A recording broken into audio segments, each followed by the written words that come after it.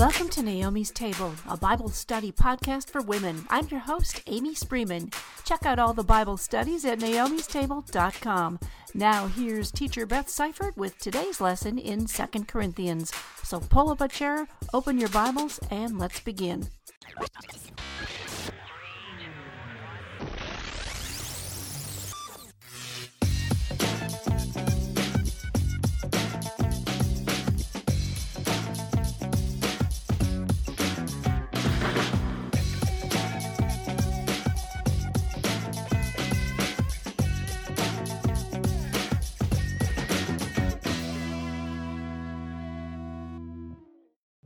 Well, welcome back to our study in the book of 2 Corinthians, ladies. Today we'll be in 2 Corinthians 8, verses 1 through 15, and I've titled this lesson, Day 13, Giving to God's Glory. So if you have your Bibles, go ahead and open to 2 Corinthians chapter 8, starting in verse 1. We want you to know, brothers, about the grace of God that has been given among the churches of Macedonia, for in a severe test of affliction, their abundance of joy and their extreme poverty have overflowed in a wealth of generosity on their part. For they gave according to their means, as I can testify, and beyond their means, of their own accord, begging us earnestly for the favor of taking part in the relief of the saints. And this, not as we expected, but they gave themselves first to the Lord, and then, by the will of God, to us. Accordingly, we urged Titus that as he had started, so he should complete among you this act of grace. But as you excel in everything, in faith, in speech, in knowledge, in all earnestness, and in our love for you, see that you excel in this act of grace also. I say this not as a command, but to prove by the earnestness of others that your love also is genuine. For you know the grace of our Lord Jesus Christ, that though he was rich, yet for your sake he became poor, so that you by his poverty might become rich. And in this matter I give my judgment. This benefits you, who a year ago started not only to do this work, but also to desire to do it. So now finish doing it as well, so that your readiness in desiring it may be matched by your completing it out of what you have. For if the readiness is there, it is acceptable according to what a person has, not according to what he does not have. For I do not mean that others should be eased and you burdened, but that as a matter of fairness your abundance at the present time should supply their need, so that their abundance may supply your need, that there may be fairness. As it is written, whoever gathered much had nothing left over, and whoever gathered little had no lack. Well, Paul has just encouraged these believers, explaining to them how proud he is of their repentance and godly sorrow, and also reminding them again how much he loves them. He could have continued to heap condemnation on them to remind them of their sins and to make sure that they knew how awful they were. But he trusts that the report he was brought by Titus was true and that these people are truly grieved and repentant. Now Paul goes on to encourage them by telling them about the struggles of other believers. It may not seem particularly encouraging to hear about the suffering and persecution of other believers, but on the contrary, when you hear about the strength that God has given his people in different and possibly harder circumstances than yours, it is encouraging.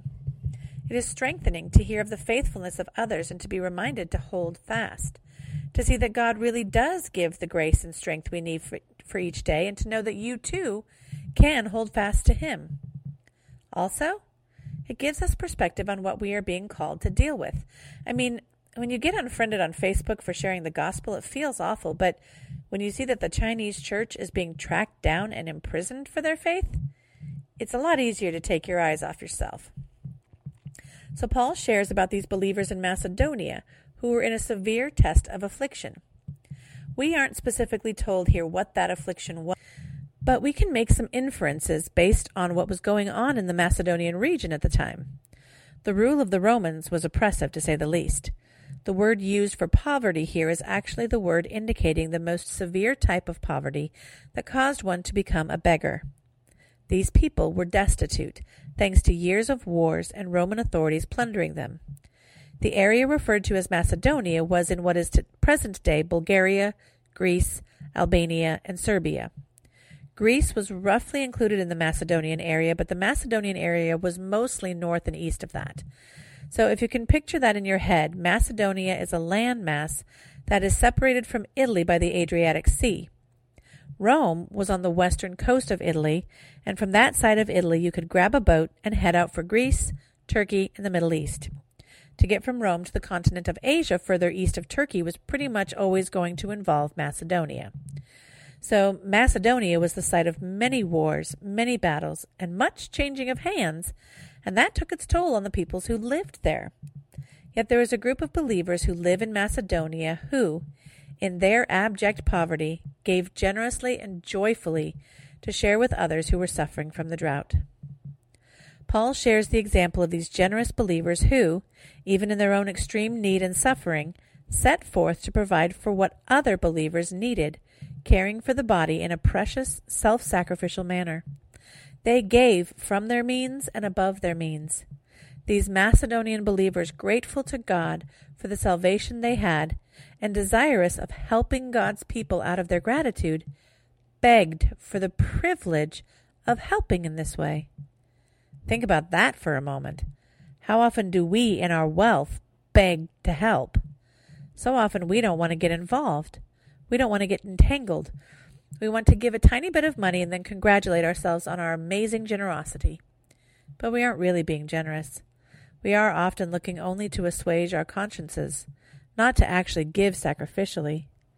These people gave in a seriously sacrificial way, and Paul holds them up as an example of what Christian concern for our brothers and sisters should look like, as God has worked in their lives to give them the desire to give in this way.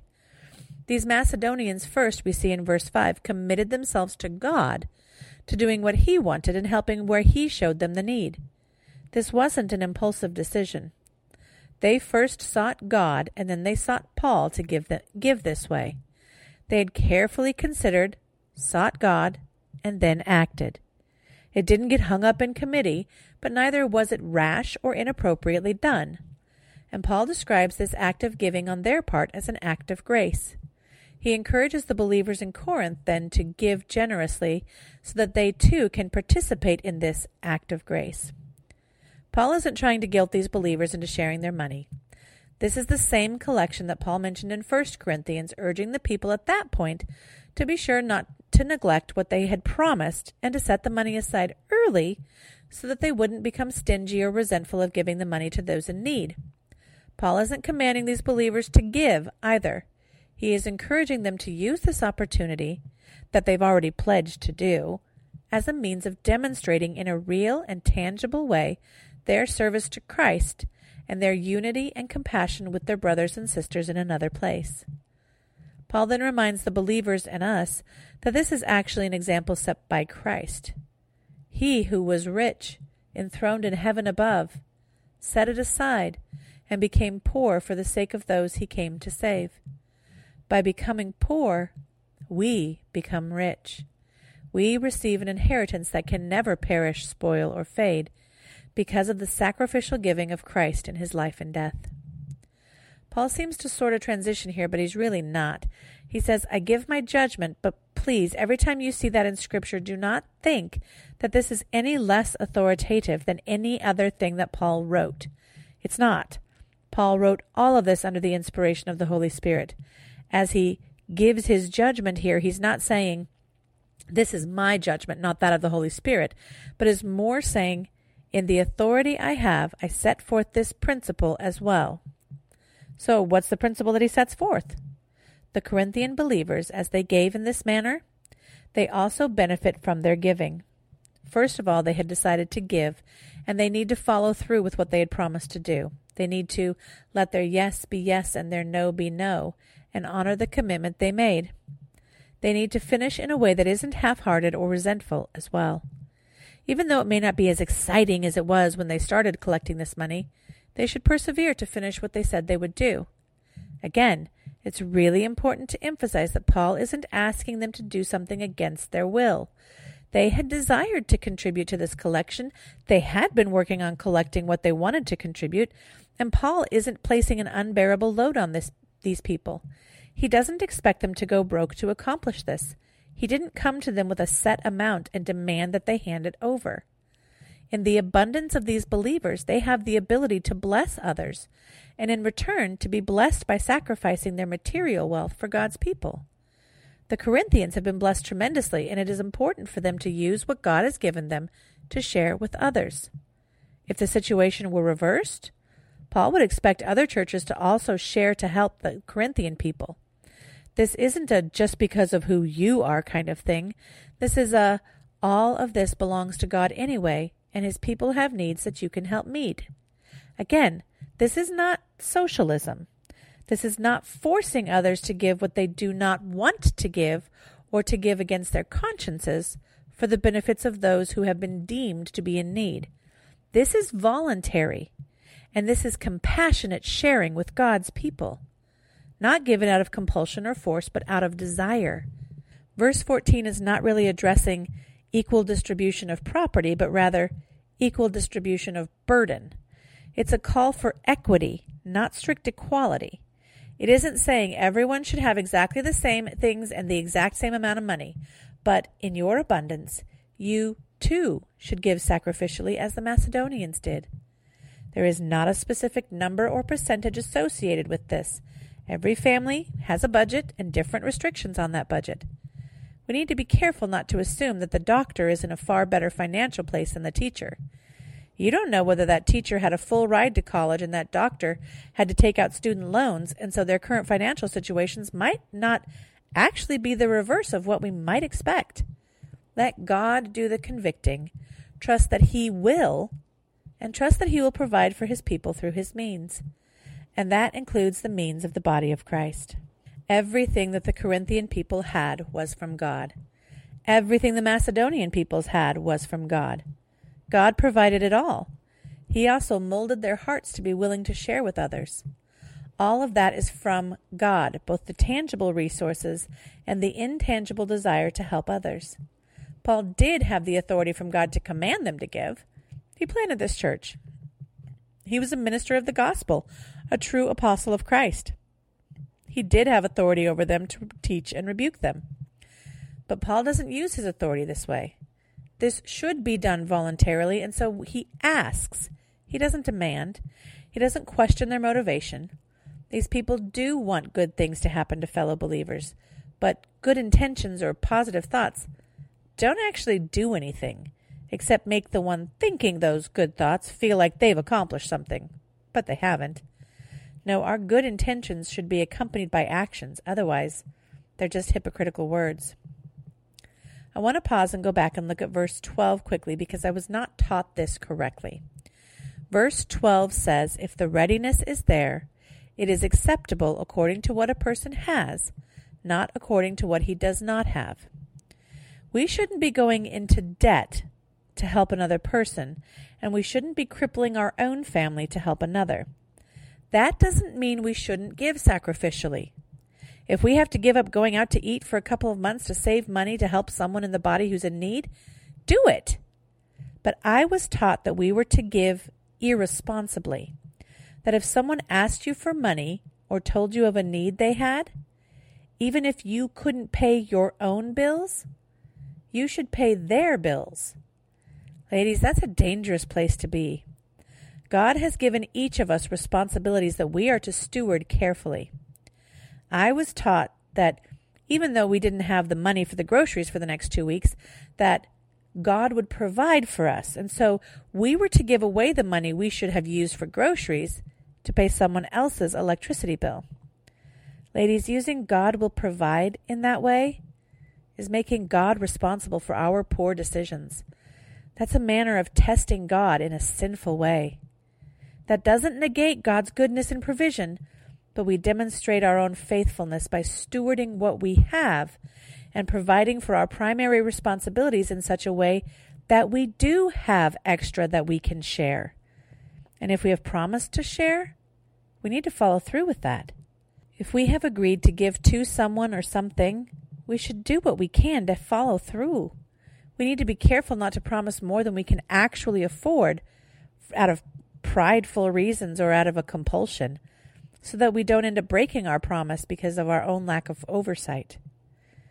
Verse 15 references the manna in the wilderness that fed the Israelites as they wandered around for 40 years. God provided exactly what was needed. The family of 4 got enough to feed the family of 4. The family of 10 got enough to feed the family of 10. It wasn't the same amount, but it was sufficient for their family's needs. So there are several principles we should see here. We see that God's people are to share with God's people. We should desire to help where we are able, and we should seek God's will in helping as we can. We also see that God's people are not to give under compulsion, manipulation, or intimidation. God loves a cheerful giver. He is the one who changes hearts, who gives us the desire to serve and help, and give as He enables us to do so. He is the source of all we have anyway.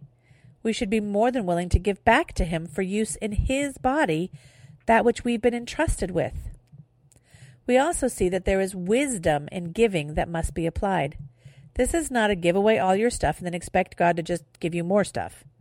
In fact, we see in 1 Thessalonians that those who do not work are not to be eating. If you are able to work and you are refusing to work, you're sinning. Period. Work, remember, was not part of the curse. Work was given to Adam in the Garden of Eden. Work is a gift. The hardness and trials of work came after the fall, but work itself is a gift from God. So, work. And with what you earn, because God has enabled you to work, give to God's people, and do so with a heart that wants to honor God, not a heart that desires to get the glory for itself. Ladies, do we view giving as an obligation or as a privilege? These Macedonian believers, out of their poverty, gave us an example. They gave until it hurt. But we're so stingy and miserly with what has been given to us that we hold tightly onto it, and we protest when we're asked to give. If you're giving out of compulsion, you need to talk to God about that. Ask Him to help you to give, not because you have to, but because you want to. Ask Him to help you to see all that you have as it truly is, a gift from Him. Ask Him to help you to be generous in giving to those around you. I'll admit this is a very hard one for me.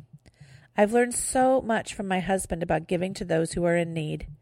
His generosity makes me ashamed of myself, and it should, to be honest. I want the credit so badly that it makes me tight-fisted if I think that I won't be given the credit I think I deserve. So why am I giving then? I'm often giving to gain the glory for myself. God is still working on me, though, helping me to see my own greed and my own pride, and to help me to put it to death every day. And it's a hard battle. But oh, ladies, to have a right perspective on wealth and material things, to honor God in our living and giving, to know that we are pleasing Him in how we steward what He has given, it's worth the battle against our own sinful flesh, isn't it?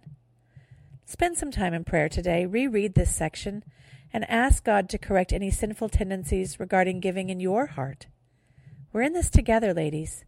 This section in Scripture is a toe stomper, but know that we're all getting our toes stomped on together, and it's all part of the sanctification process that God is working in our lives. Hold fast, ladies, to Him, and ask Him to help you to cling only to Him. Ladies, you'll find the notes for this study under the Bible Studies tab of the website, naomistable.com, Day 13, Giving to God's Glory.